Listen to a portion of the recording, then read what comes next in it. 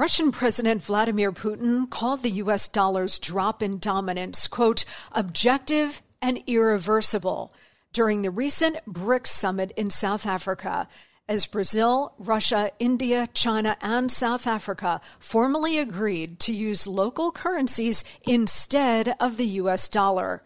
It's the first shoe to drop. As demand for the dollar weakens, the buying power of the dollar also weakens. That's why Birch Gold Group is busier than ever. Investors and savers are looking to harness the power of physical gold held in a tax-sheltered IRA. Text Monica to 989-898 for your free info kit on gold. Thousands of happy customers, an A-plus rating with the Better Business Bureau, and countless 5-star reviews. You can count on Birch Gold to help you navigate transitioning an existing IRA or 401k into an IRA in gold. As the U.S. dollar continues to receive pressure from foreign countries, digital currency, and central banks, arm yourself with information on how to protect your savings. Just text Monica to 989-898 to claim your free info kit from Birch Gold Group right now.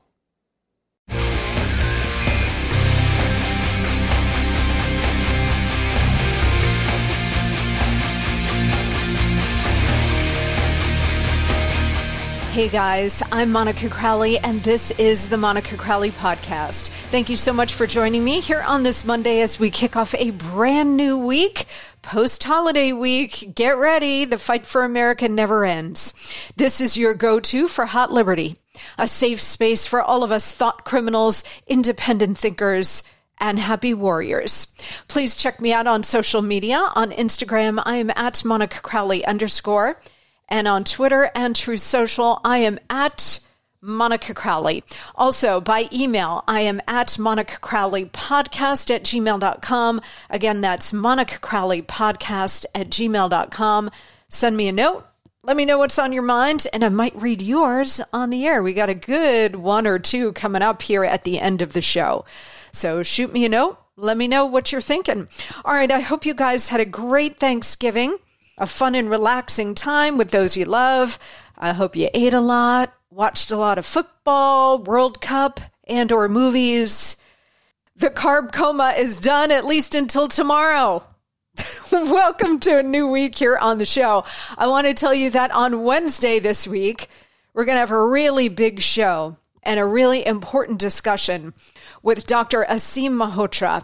He is a renowned British cardiologist who just published a path-breaking research paper on the mRNA COVID shots and dangerous cardiac events by reviewing the data.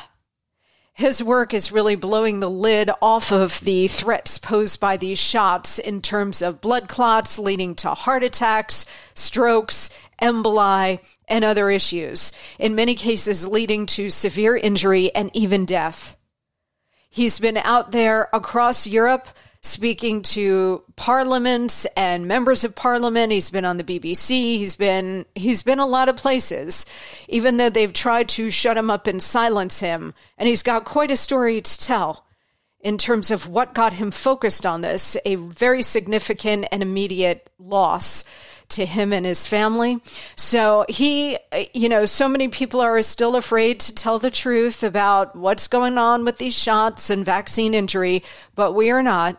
And that's why I'm going to bring you the brilliant Dr. Malhotra for an extensive interview here on Wednesday. Not to be missed. Tell everyone you know. Everybody should be listening to this podcast anyway, but particularly this week with Dr. Malhotra on Wednesday. Okay, today I want to deal with what is going on in China, also what is going on the border, and one of the immediate things that the new Republican Congress is going to have to do when they come in starting in January. We're also going to get a view from the Biden White House with White House correspondent for Newsmax, James Rosen, my longtime friend. He's going to bring us the inside scoop on what in Sam Hill is going on over there. And I've got to ask him about the dog that hasn't barked. You know, the one that we talk about on occasion on this show, the secretive Susan Rice. the Obama's back channel into the Biden White House. That's going to be very interesting. Plus, as I said, your emails. So buckle up. First, though, the Monaco memo. It started in Wuhan. It ends in Wuhan. We have these massive protests that have erupted all across China. This is unheard of. These are the biggest mass protests since Tiananmen Square in 1989. I went to China. I've been to China a couple of times, but the first time I went was with President Nixon when I worked with him in the early to mid 1990s, last years of his life. And we went to China, and it was 1993, so it was already about 4 years after Tiananmen, but it was incredibly fresh. The fact that they mowed down and killed their own people who were standing up asking for more freedom and democracy, and they did it in a peaceful way. And actually, in China, they have no choice but to do it in a peaceful way. Yes, they can throw rocks and things at the police and the military, but guess what? They have no personal firearms. The Chinese people, like the people under any dictatorship, are always disarmed. Why do you think the left wants to do it to you? This is not about hunting deer. This is not even about your personal security. The Founding Fathers gave us the Second Amendment and made it number 2 out of the first 10 for a reason. They only put freedom of speech, assembly, and religion first, because obviously without those things, you have no free country, which is why the left has all of that under assault. But they made the right to bear arms number 2 for a reason, because you can't have the first stuff unless you have the second stuff. So they didn't make the right to bear arms number 10. They didn't wait for other amendments like number 25 or whatever. No, they made it number 2. And again, it wasn't for hunting your food, and it wasn't even for your personal protection. The reason the founders put it in there is to give you the right to fight back against your government. Should the American government fall to tyrants and dictators? Because the Founding Fathers knew what human behavior was all about. They knew how human beings are constantly pulled toward power and control. Sound familiar? Yes, it's an age-old thing since the dawn of humanity. Man has always struggled to lord over other men. And so the founders knew what human nature was, and so they gave us the Second Amendment for us to be able to have our own ability to fight back against a potentially tyrannical government, which, by the way, is on the scene. So one of the big lessons coming out of China right now for us is never, ever give up your guns. And in fact, if you're thinking about getting a firearm, do it now. If you already have firearms, get more. Get ammunition. Make your base secure. But the Chinese people don't have that ability. They don't have personal use of force. All they have is numbers.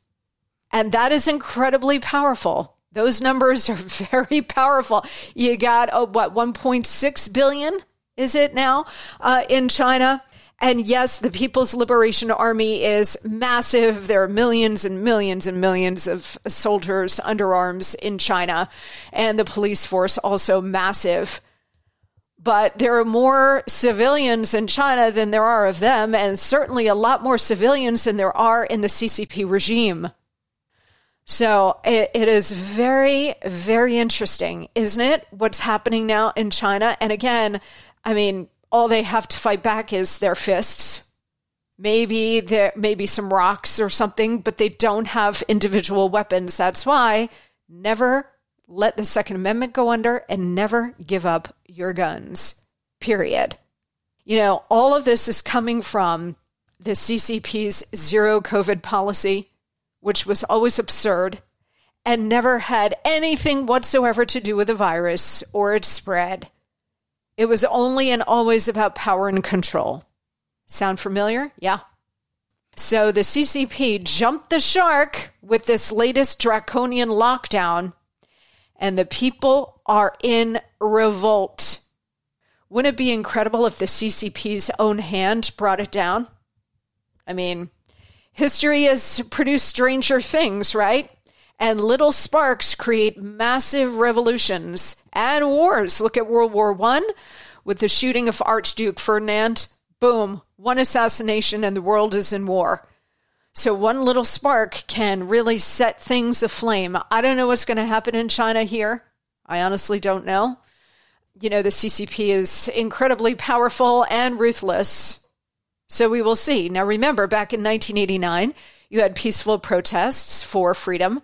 The Chinese, even though they're essentially walled off, they're not as walled off as, say, the North Korean people. So they got a whiff of what was going on in the Eastern Bloc and with the Soviet Union and the wall coming down and people there really striving for freedom and making it happen. And so they got a whiff of that and they decided that they wanted some more freedom too. And the problem for them was that CCP was not weak.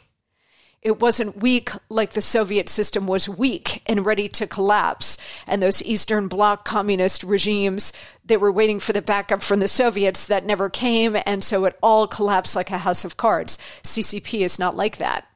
CCP learned that lesson. They're a lot smarter, more disciplined, tougher, and more brutal than the Soviets and the Eastern Bloc ever were. Okay? And we're talking about really brutal. The Russians were incredibly brutal during the Soviet era. But the CCP has learned that lesson. So they disarm their population and they have an iron grip. So I don't know what's going to happen here. In 1989, you had the peaceful protests coming out. And of course, that famous image of the one man standing before the tanks, right? I mean, that was an absolutely incredible image, just standing there peacefully, no weapon. But the regime rolled out the tanks and killed thousands of Chinese who were peacefully protesting. Thousands of them.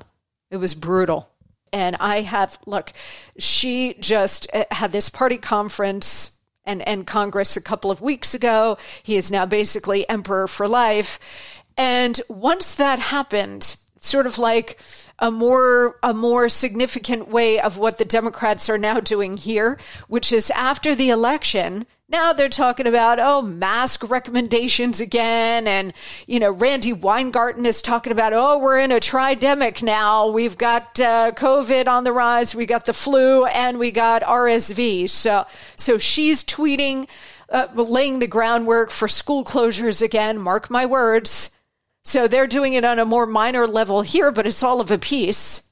So with their zero COVID policy, now that Xi has been re-elected, basically to emperor for life, he is exercising all deliberate power in locking down these populations.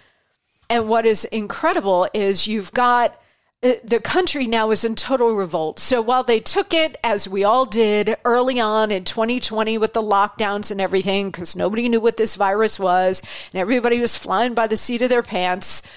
Well, now people know, and they know it's, for most people, a more minor kind of thing. If you catch COVID, I'm not talking about the vulnerable, the elderly, etc. And we're going to talk to Dr. Malhotra about this on Wednesday. But it's like an annoying flu now. And the people in China now know that.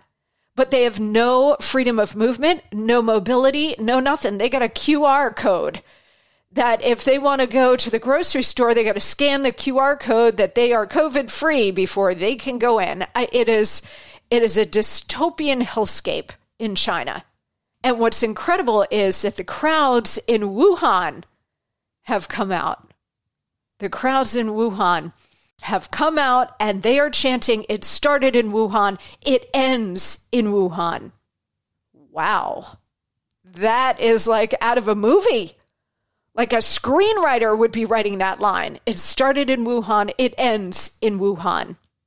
That's pretty amazing. All across China, you've got this tremendous public anger at these draconian COVID controls. And it's all in the streets now. You got in Beijing, which is usually like the last area to get protests because that's the seat of government. That's where the police force is the strongest, the military is the strongest. Well, you got, and it's starting in colleges and universities, it's the kids. They're coming out leading the charge here, and they're all chanting democracy and the rule of law.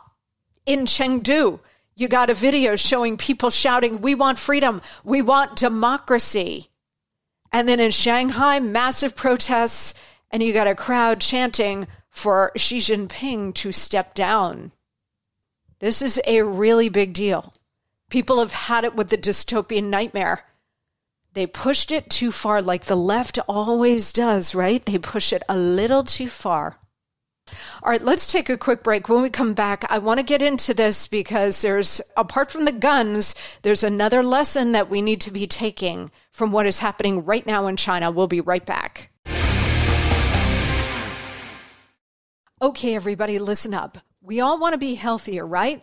Well, to get there, we have to have a healthier diet, which is not always easy to do.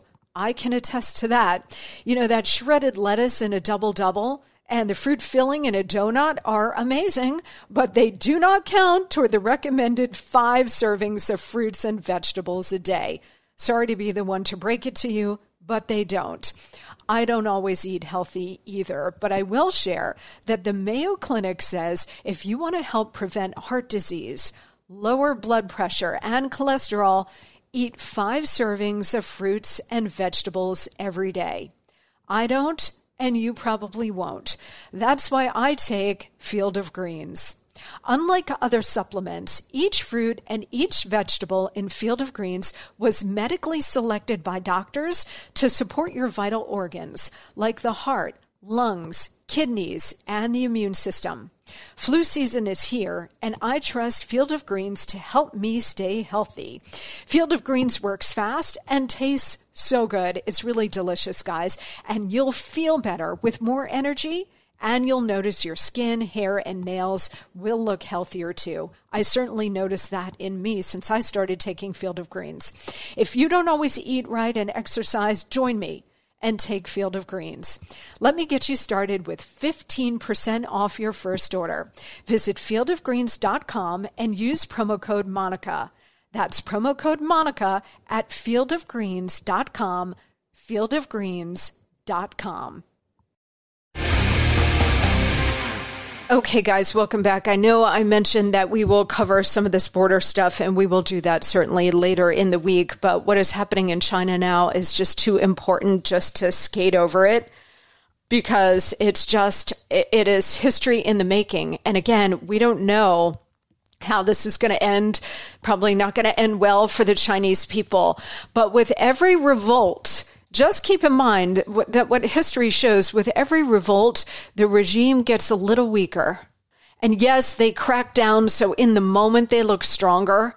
But we have seen this throughout the Cold War, particularly behind the Iron Curtain, with revolts in Hungary, revolts in Poland, revolts in the Czech Republic, or it was Czechoslovakia at the time, and the Soviets had to go in and they cracked down and they killed a bunch of people, and they looked strong and brutal at the time, and they were strong and brutal at the time. But with every single one of these revolts like this, it chips away at the invincibility of the regime. So make no mistake, regardless of what happens here, this is not a positive development for the CCP. It's a positive development for the Chinese people and for the world. But the CCP understands, and it's going to be very interesting because she gets it. They understand that this is taking another brick out of the wall. And, they're going to have to react here. I don't think that this is going to be a peaceful end to this. We'll see. But they understand, look, the Chinese have a long view of history, and they understand that with every single one of these protests, not good for them. Look, it's also really important, a couple of other things here. A lot of people in the West don't really have a grasp on how horrific life is in China. They've built these massive quarantine camps with room for tens of thousands, if not millions of Chinese, who, even if they get a negative PCR test for COVID, are sent there because maybe they've been exposed. So this isn't even for the people who test positive. That's a whole other situation. But we've got a video showing a toddler being shipped off to one of these camps. They are concentration camps. They call them quarantine camps. They are concentration camps. Going out in the capital of Beijing means, as I mentioned, you got to scan a QR code to enter things like shops and restaurants, or even to take public transport. And now, China has long been a surveillance state, but now they've added the contact tracing part of the surveillance system. So if you're visiting the same places as somebody who later turns up infected with COVID, well, that can land you in one of these quarantine facilities where conditions are so poor that people say that they're buying chamber pots that they can go to the bathroom in while they're there. I mean, talk about crimes against humanity, right? And when we talk about the surveillance system, China is a surveillance state. And we're going to talk here in a minute about how the left, this is what they want and what they are beginning to do here and across the West. But all of these protesters are certainly taking their lives in their hands because they're being monitored. There are cameras everywhere, facial recognition, all of that. So they're out in the streets protesting for more freedom, knowing that the hammer is going to come down on them in all likelihood. And yes, there are millions now in the streets in China. God bless them, and please pray for them. But the Chinese have the ability to scan millions of faces in the streets. And these people are going to pay the price for doing what they're doing. So pray for them. And that brings us to our own regime in Washington, D.C. It's not just the Chinese, Iranian, and Brazilian people are right now in open revolt against tyrannical control. And the silence from our quote-unquote president and his regime is deafening. The United States of America always used to stand as a beacon, a moral beacon of light and hope for those who crave more freedom, for democracy, for Republican small r governance of the kind that we always had. Until recently. So we were always that shining city on a hill that Reagan spoke about, a beacon of hope. Why do you think everybody still wants to come here? Beacon of hope, where people are free. And the government of the United States has always stood for and with those people around the world clamoring for more freedom, standing up to tyrannical regimes, dictators, despots, and if not offering military hope, or military support, diplomatic support, anything concrete. If we were not in the position of doing that, then certainly the President of the United States, as America's leader, has always offered a moral word of support to these people. This has been true throughout our history. You don't have to get involved with boots on the ground to offer support for these people. The President of the United States and his government at any given moment can certainly offer a moral word of support. It costs the president nothing to do that. And yet you have these people around the world in open revolt against tyranny. China, Brazil, Iran. And then you can add the Canadian people, the truckers with their anti-COVID movement, the farmers in the Netherlands. Oh, Monica, I haven't heard about that. Yeah, you haven't heard about it because the propaganda press buries all of this. But all of these people are in open revolt against tyranny, and in particular, the COVID tyranny. The anti-lockdown movement is everywhere. Now, Brazil is a different thing because they're protesting what they believe is a stolen election to get a socialist, a World Economic Forum guy back into power, Lula. But it's still a pushback against tyranny. And you have not heard word one from this president or his administration. Doesn't that just tell you everything? It tells you that they're all on the same team. And in particular with China, this silence coming not just from the administration, but Hollywood, the NBA, sports teams. I mean, they're all out there with their virtue signaling all the time. They're screaming about our democracy morning, noon, and night. Oh, Donald Trump is ripping apart our democracy. January 6th, tearing down our democracy. Well, here they've got a chance to actually stand with people who are clamoring for real democracy in China, and yet crickets. Crickets. Because they do so much business in China, so the money is just, it trumps everything, of course. They're all just whores for all of the money and the Chinese market. But also because their authoritarian impulses are the exact same of the CCP. Klaus Schwab, the head of the World Economic Forum, just last week, it was all over social media, just last week, talking about how the CCP has created such a fantastic model for the rest of us, for the Western world in China. And man, we should all aspire to be that. Remember Tom Friedman of the New York Times a couple of years ago was talking about what a great model China was. And yes, they've got an authoritarian government. Gosh golly, that is such an inconvenience. But wow, what a great model for the rest of us. Without all the pesky people with all of their opinions. This is what the elites, the ruling class in the United States and the West, what they really believe. And if they had had their way, especially during COVID, what do you think? We would be the exact same. With a QR code to go into shops and things. Oh, have you been vaccinated? Yes or no? How recent was your last vaccination? Are you COVID-free? This is exactly what they wanted here. So never give up your guns. I mean, that's a major lesson. But now the Chinese people are all part of this now. Chinese people kind of get it. I mean, I think they always got it. They had to be pushed up against the wall. You know, it was like what I was saying here about right before the midterm elections with regard to inflation, gas prices, crime, cities in collapse, border out of control, that people in deep blue states will put up with a lot. And the American people will put up with a lot until the moment that they don't.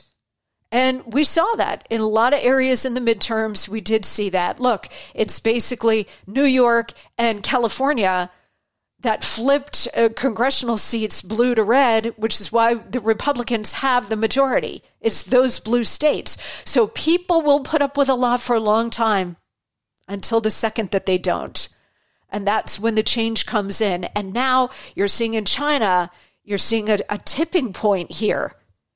These Chinese people have had it with, guilt by association, which of course is a long-standing communist thing, guilt by association, right? So, if they're in a store and they're COVID negative, but somebody in the store is tested positive, they're both going to the quarantine camp.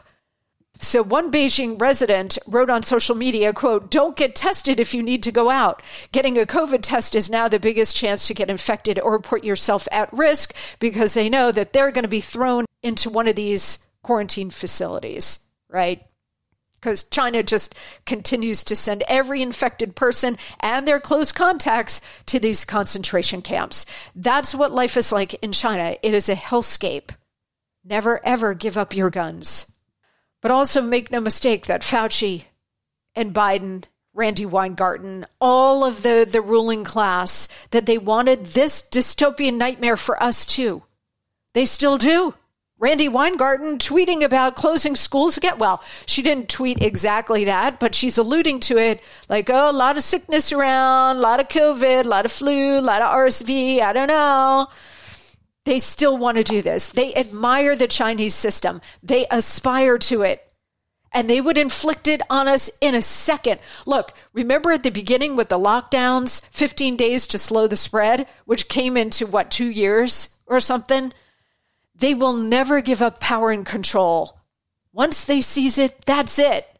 And the only remedy, we've got two remedies. One is at the ballot box, and the other is the fact that we've got the Second Amendment, that if push ever comes to shove in this country, that we have the ability to fight back. Our so-called leaders and our propaganda press, they did not celebrate the anti-lockdown protests here or in Canada. Remember with the truckers or anywhere else. The Netherlands, you probably haven't even heard about that, as I said, because they don't cover it. They don't want you to know, and they don't agree with it. So they certainly did not celebrate any of us who were anti-lockdown, anti-mandates. The protests here, people got suspended off of social media, thrown off for that very reason. But they're reporting the sum of coming out of China, but they wouldn't do that for us here.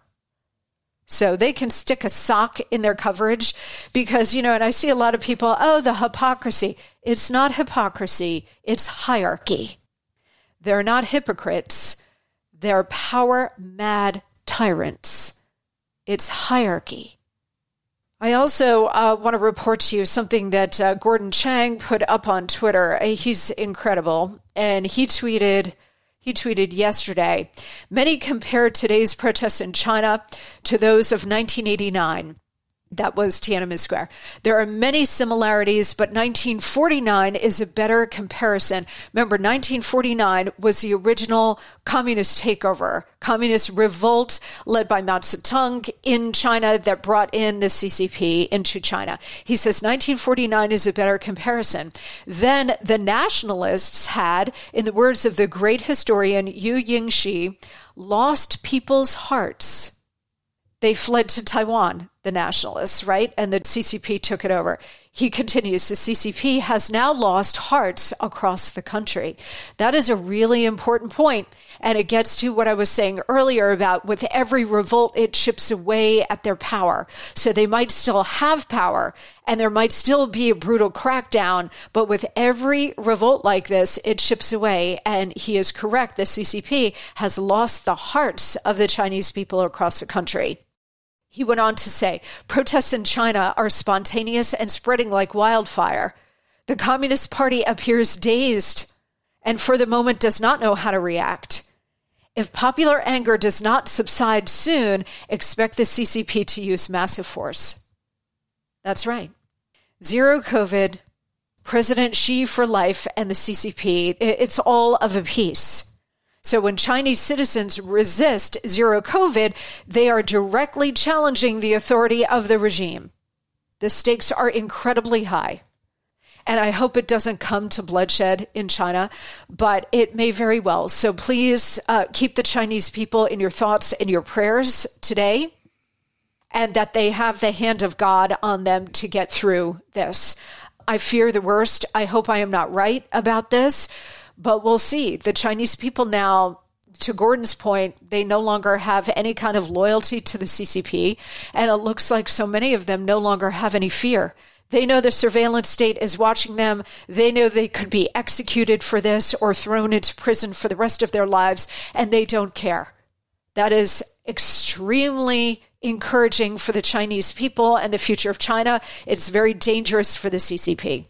So pray for them in their hour of need right now and understand that our own tyrants here are watching very closely of what's going on there and that they in a flash would have done and still would do if they had the opening and if we did not have the Second Amendment. Never, ever give up your guns.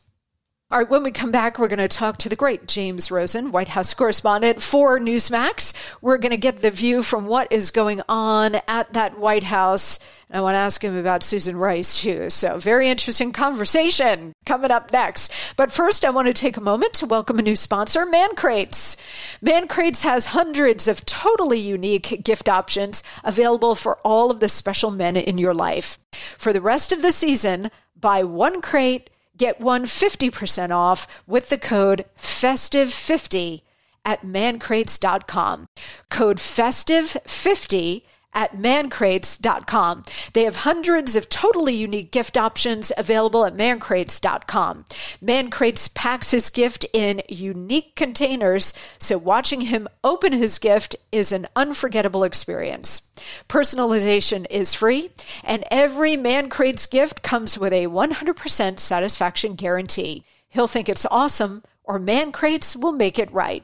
For the rest of the season, buy one, get 50% off with code FESTIVE50 at mancrates.com. Again, that's FESTIVE50 at mancrates.com. We'll be right back.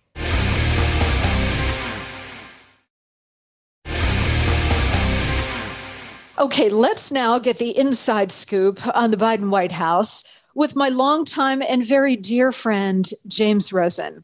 James is, of course, the White House correspondent for Newsmax, and he joins me now. Hi, James. Monica, great to be with you. Well, it's so good to have you here, and I hope you had a wonderful Thanksgiving. I worked, but I am mindful for the blessing that work is. Yes, amen to that. I actually worked as well. I put up a big podcast here on Friday with Antonio Sabato Jr., a very extensive and really fascinating conversation with him. So guys, if you haven't checked that out, please do. But yeah, I know Rescuing America, there's not a moment to spare. And so we work around the clock in order to do that. So I really appreciate your time here today. Well, it's good to be with you. You're a dear and longtime friend, as you said. I don't know how many other friends I could get to go to a Holocaust museum with me. So that's going way back. But yes. Anytime, James. That is correct. You and I shared that interest, passionate interest in the Holocaust and World War II more broadly. And I do remember going there, and I would go again with you in a second. So you just name the time and the place. So let's get into it, because I did want to bring you on to give us a view from the Biden White House as you report there every day for Newsmax. And so let me start with this. Since we just came off of a holiday, I have to ask, Biden seems to take a lot of vacations. And he just had these 5 days at a billionaire's home on Nantucket for the holiday. And, just about every weekend he goes home to Delaware. Now, nobody is begrudging any president some downtime or time at home. All presidents do this. But whenever he's away like that, we get little to no reporting on what he's doing, who he's seeing, and who he is talking to. Why is that? Well, I agree with you first that it's sort of a cheap shot to begrudge the president of the United States time on a golf course, or time at Camp David, or time at, let's say this president's beach house in Rehoboth in Delaware. The fact is, no president really has something like downtime. It's a 24/7 job. And the state of modern communications is such that they can conduct their duties from anywhere at any time, even in the air. As to the transparency surrounding Mr. Biden's visits to Delaware, I think it's a valid point. But then again, the way modern White Houses work, I feel obliged to say that even when the president of the United States, whoever it is in Washington, is in the White House, and let's say meets with a foreign leader or has a telephone call with a foreign leader, the readouts that we receive from the White House, from all White Houses, are so threadbare. The president and the president of fill-in-the-blank country X discussed bilateral relations, the Russia-Ukraine war, and so on, and they're not very revealing. So I think it's just in the nature of modern presidential administrations to disclose as little as possible, except when they feel it in their interest to do so. The one place where they were, at least where this White House, this marks a change that is unique to this White House. The one place where you see them err on the side of abundance, and it's not really in the way of information so much as propaganda, is in the daily schedule of the president of the United States. When you look at the daily schedule of President Biden, they take this farther than I've ever seen any White House do this. Tomorrow, for example, the president's going to be flying to Michigan to visit a factory and to speak about the economy and the development of manufacturing jobs in the high-tech sector in this country. And the way they list it, a previous White House, George W. Bush's, let's say, that what they would say is the president travels to Michigan and visits Factory X to discuss the economy.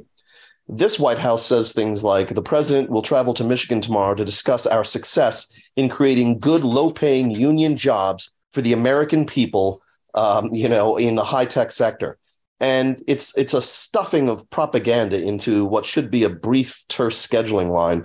And that's the only place where you see them sort of err on the side of more rather than less. But in terms of the president's phone calls and meetings, let's say in Nantucket over the past several days, I don't think there were a whole lot of them. They're certainly not meetings. In terms of phone calls, again, when President Trump would go to Mar-a-Lago, I'm not sure we got very extensive readouts of who he was calling either. But there's a difference here where President Trump, and I was in the administration in the Treasury Department, Secretary Mnuchin, they could not so much as sneeze without the entire White House press corps or Treasury press corps demanding to know how many sneezes were there, were they in rapid succession, how many Kleenexes did they use? I mean, the press was all over them for, accounting for every second of their official duties. And you just don't have that coming from this White House press corps. They are more than happy just to sit there and be spoon-fed like you said, what is on the president's daily schedule. They're sitting there as propagandists. So they will take the spoon feed. Oh, he's going to Michigan to talk X, Y, and Z. So they put that in all of their reporting on it. And yet he disappears for big chunks of time every week, going home to Delaware or Nantucket or wherever he goes. And there's no outrage. There's no demand for transparency. I mean, I haven't seen it. Are they upset about the lack of access or information or not? I think there is a consistent clamor from the press corps for greater transparency from the Biden White House, and a consistent refusal on the part of the Biden White House to provide it. And this takes many different forms. You know, Karine Jean-Pierre, as the White House press secretary, labors under the same misapprehension that governed the skies over the head of her predecessor, Jen Psaki, namely that to expand the questioning beyond the first 2 to 3 rows of the White House press briefing room would be to materially diminish the fortunes either of the Republic or of Joe Biden.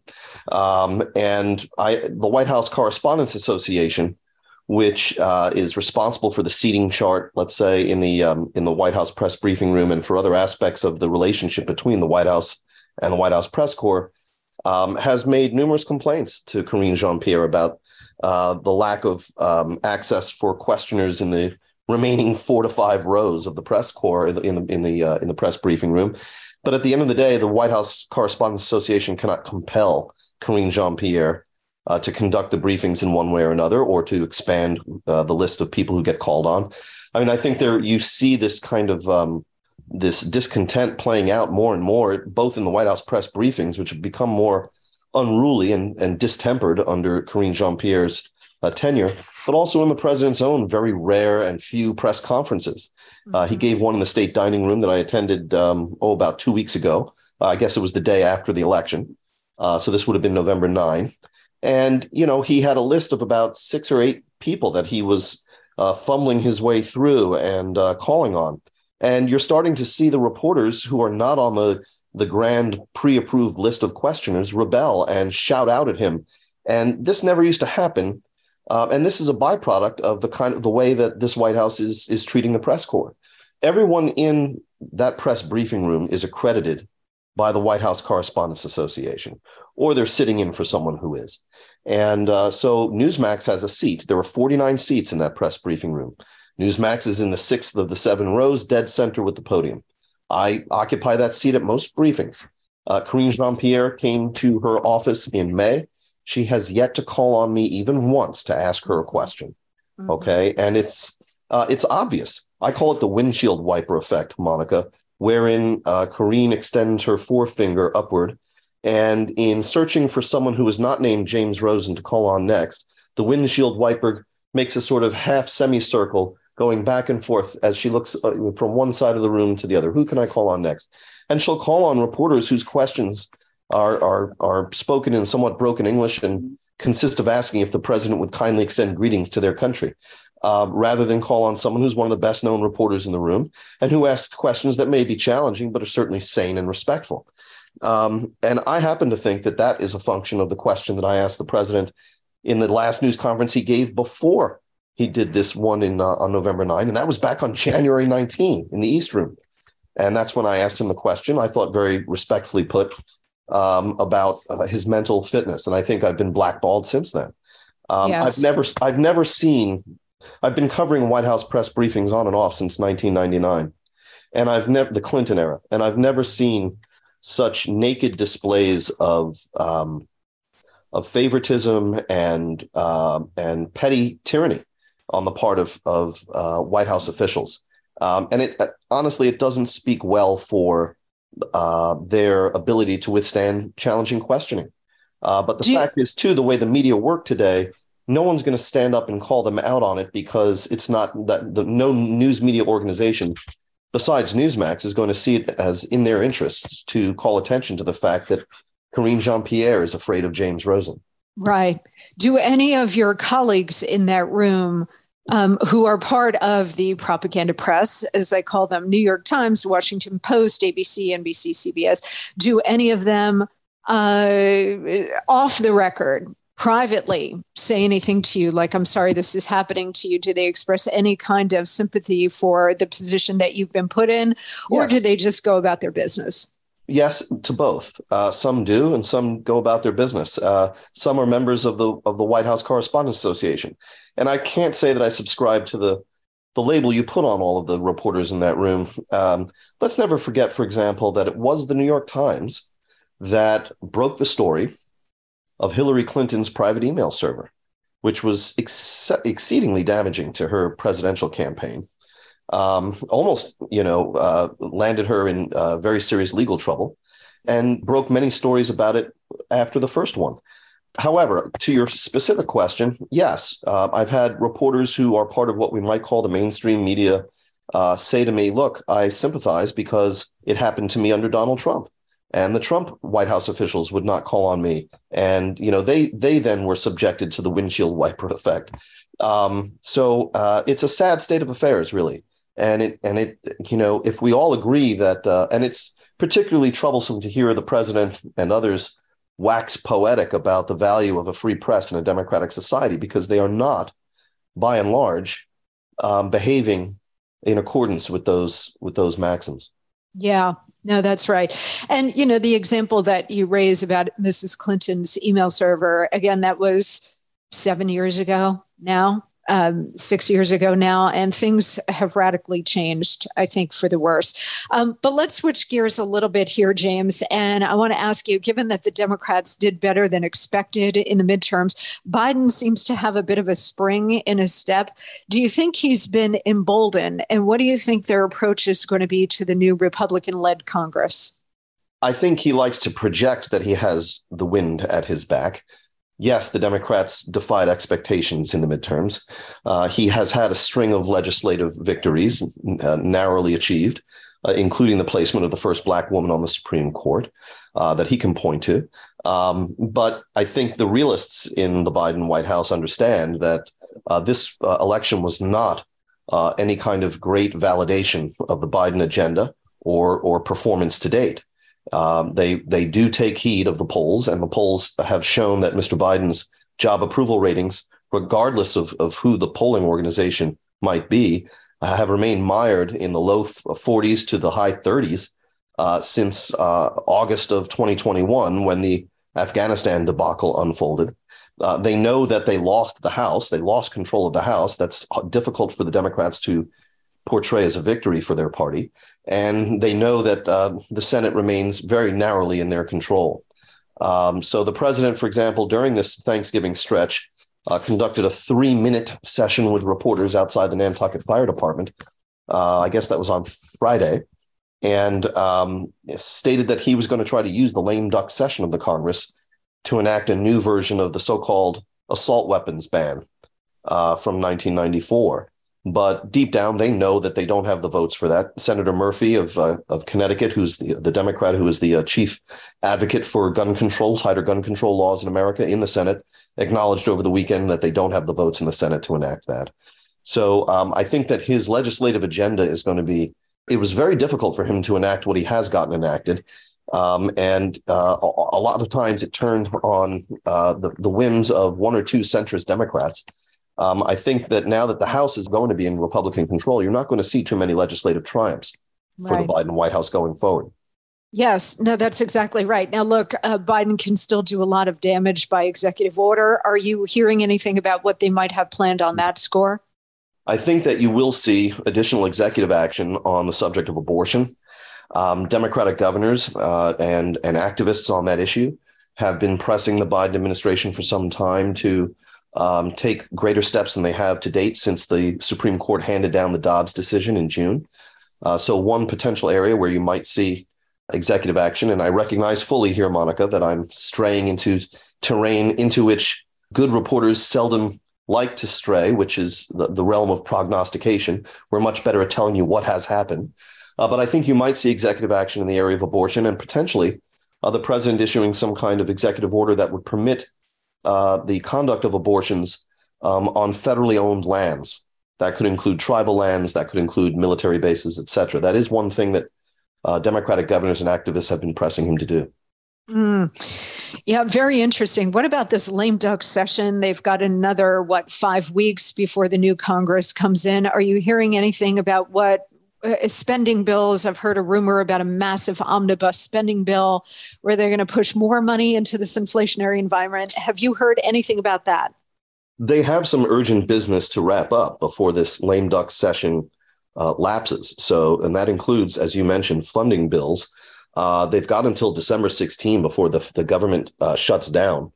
And so the question, as always, in these sort of fiscal cliff situations is, which we're seeing more and more. I never remember seeing these when I was a child, but in any case, or when I started paying attention to politics as a teenager. But now they seem routine, these sort of situations where if these deeply polarized Congresses cannot produce a funding bill, the whole government is going to shut down. We've seen it several times now. So they have until December 16. And the question, as always, is, do they just kick the can down the road and get themselves through to January or to December 31? Or do they try and come together and pass something large, as you say, like an omnibus bill that gets them through to the next session? The Democrats are quite aware that they're going to lose the House. There are many retiring Senate Republicans who want to place their final stamp on policy. One of the things hanging in the balance of this is the NDAA, the National Defense Appropriations Authorization to fund the Pentagon. The Secretary of Defense, Lloyd Austin, has written to members of Congress pleading that they go big here and not kick the can, saying that in essence we cannot compete with China militarily if we are perennially on the edge of these fiscal cliffs. My words, not his. So in terms of funding, they have that to take care of. And one other outstanding piece of business is a measure for which I believe there are 12 Republican senators who are on board with this, to codify in legislation the right for people to marry same-sex marriages and interracial marriages. And that's one other piece of legislative business you might see concluded before the lame duck ends. Yeah, I saw that. Can I ask you about the White House staffing? There are rumors that now that the midterms are over, the chief of staff, Ron Klain, who has been a longtime aide to Joe Biden, Senate vice president, now as president, but the rumor is he's exhausted and burnt out and he wants out. Have you heard that as well? And if so, who might replace him? Well, it's rather common for White Houses to experience staff shakeups at the 2-year mark. Yes. Press secretaries seldom last more than 2 years at this point. I can't say that I know who might succeed Mr. Klain, and I can't say that I know for sure that he's planning to leave. There's some scuttlebutt recently to the effect that he may stay on. When the president of the United States asks you to undertake a mission, it's very difficult to turn that individual down. I think that Ron Klain is seen as someone who is very effective, someone who represents more of the progressive left side of things. And so he has his allies outside of the White House. But I can't say I know how that situation is going to turn out. And I think that any reporter who tells you that they do know how it's going to turn out, well, isn't the best podcast guest. Well, this is why you're here, because you always tell us the truth. Let me turn in our final moments here, James, to another member of the Biden White House. I have always said that the dog that hasn't barked is Susan Rice. Susan Rice is a foreign policy expert, but she was brought in the Biden White House to run domestic policy, about which she knows very little to nothing. Furthermore, during the Obama years, she was on TV giving interviews constantly. And I think we have seen her maybe once, maybe twice in 2 years. What is going on with Susan Rice? Susan Rice occupies a space in the conservative imagination today wherein she is seen as kind of the Svengali behind the scenes, the true individual running the White House along with Ron Klain, where you have an absentee president. I'm not sure how much of that is true. I'm sure that she would prefer some other metaphor than the dog that didn't bark. But I would say that we have seen her imprint, even though she has taken an unusually a backstage role given her previous prominence. You'll recall that in the early days of the transition, it was expected she would have a different role, but it required Senate confirmation. And so they gave Susan Rice a position kind of as a domestic policy czar at the White House as an aide to the president that didn't require Senate confirmation. And that was because of her role in the Benghazi incident that you alluded to when she was on television, giving interviews 5 in one day after the Benghazi atrocity, and which turned out to be laden with false information.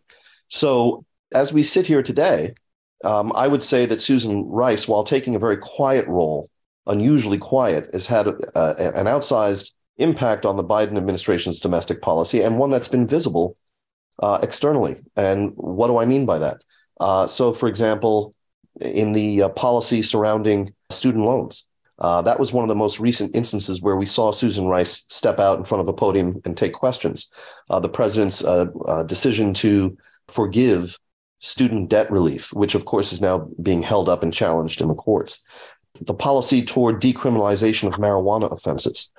And I'm sure there are a lot of others that we could name, but a lot of which, by the way, were unrolled or unveiled, rolled out just prior to the midterm elections, and not coincidentally. So I think that she is, in the eyes of the president, a key ally, someone who has had a large imprint on his domestic policy. And I bet someone whom you won't see resign or leave the government at the 2-year mark. Oh, I think you're exactly right about all of that. I just find it amazing that she is so elusive. I think a lot of her portfolio is shrouded in mystery. And I also, James, just cannot believe that no one in the press, yourself accepted, but nobody raised a question about this. I mean, how is the so-called foreign policy expert at all qualified to be running domestic policy and executing on all of this? It's just amazing. Final question for you. We got 2 more years of the Biden administration. The word is, there was a story over the weekend that in Nantucket, he was surrounded by Jill and Hunter and the rest of the family, and that the conversation centered on whether or not he was going to run for president again, and that they were carefully considering all aspects to this question. Mm-hmm. What is your sense? What are you hearing? And do you think he's going to be the Democratic nominee again? So the president himself said in that November 9 news conference that it is our intention to run again. He called it a family decision, but he said it is our intention to run again.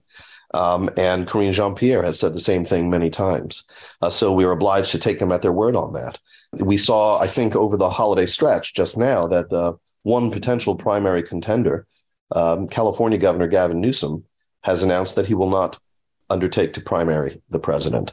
So that probably factors into his decision as well. And probably Governor Newsom had some information about the president's own thinking in order to arrive at his own determination. I think that President Biden believes that he beat Donald Trump fair and square. I think the courts have upheld that determination. I think he regards that if Mr. Trump should secure the Republican nomination again, that he would be able to beat him again. I think that we have a very unsettled Republican field at this time. While Mr. Trump remains the most prominent and popular person within the Republican base, we live, Monica, as you know, in an age of great volatility.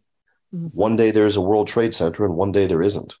One day there's a Lehman Brothers and one day there isn't. And Donald Trump has both benefited from and fomented some of this volatility. But I think it would be a mistake in terms of political analysis to assume that he himself is immune from it. And so anything can happen in the Republican primary side, including, the fact that Mr. Trump is under investigation in various jurisdictions. If Mr. Trump were indicted in one or more of those jurisdictions, would it materially impact his fortunes in a Republican primary? Before 2015, we would never have to ask that question. Today, I think, again, speculating and clearly labeled as such, probably only about 5% maybe of his supporters who would be inclined to support him in 2024 would regard a felony criminal indictment as a bridge too far and a reason for them to not support him. I do think that on the Democratic side, there's kind of a dearth of talent who could defeat a Donald Trump. I made the joke when Mr. Biden was undergoing his colonoscopy. I guess this was a little over a year ago, and he was under anesthesia, and the powers of the presidency were for about 90 minutes transferred to the vice president, Kamala Harris, I made the joke that Ms. Harris seized on the occasion to launch a preemptive nuclear strike on Pete Buttigieg. Yeah. So I think that the Democrats at this point are congealing around the idea that Joe Biden is going to be the nominee again. Whether he wins, and if so, whether he would serve a full term, all of that is far in the future. Very, very interesting. Certainly the jockeying has begun, I think, on all sides, despite what the White House might be telling us about Joe Biden. But the whole thing is going to be fascinating to watch. James, I can't tell you how much I've loved talking to you. Thank you so much for being here today. The same, my dear friend. Thank you, Monica. Always. James Rosen, the White House correspondent for Newsmax. Please tune in to Newsmax every day where you can see his excellent reporting from the front of the White House, Pebble Beach, as we call it there. James, you are extraordinary. Thank you so much. Thank you, Monica. You bet. We'll be right back.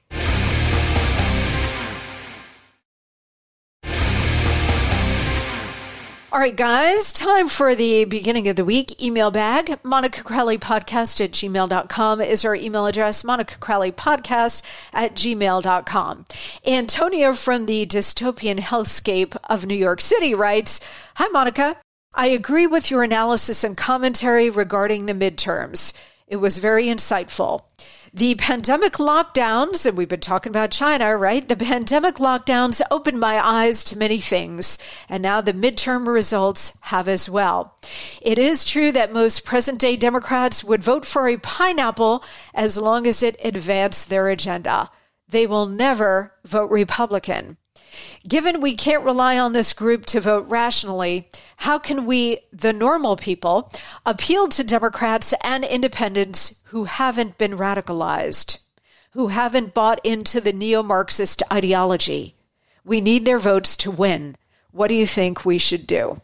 Thank you and love your podcast. Well, thank you so much for this note, Antonio, which raises really important questions here going forward. You are correct that we do need the votes of independents and disaffected Democrats to win, and we should continue to do everything possible to craft policy and messaging to appeal to them on the economy, inflation, energy, crime, the border, etc. The Republican candidates who did that effectively did well. I'm thinking here of Lee Zeldin, who didn't win the gubernatorial race in New York, but he came awfully close by focusing on the issues that matter, and also by going into every community, not just the ones that would likely vote for him. It's a good and effective strategy. However, we also need to master the ballot harvesting game. We've talked about this at length on this show. The difference between votes and ballots.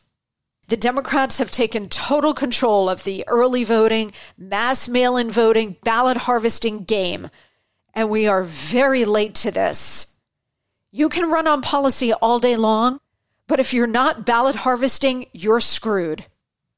We've not had just one election cycle now. We've had 2 election cycles where we have been behind the 8 ball on this. It's totally unforgivable.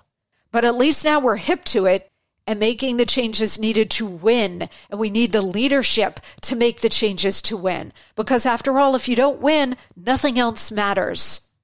Play the game on the field on which it's played, not on the field as you wish it to be. Thanks to all of you for being here today and for visiting our terrific sponsors. Grateful for that and grateful for all of you on this post-Thanksgiving Monday. Have a terrific start to your week, and I will see you right back here on Wednesday with a huge show with Dr. Aseem Malhotra on the COVID pandemic, the response, the vaccines, and so on. This is going to be a critical show. Please tell all of your friends. You're not going to want to miss a minute of that. And we'll have another big show coming up here on Friday. Okay? So God bless, and I will see you right back here on Wednesday.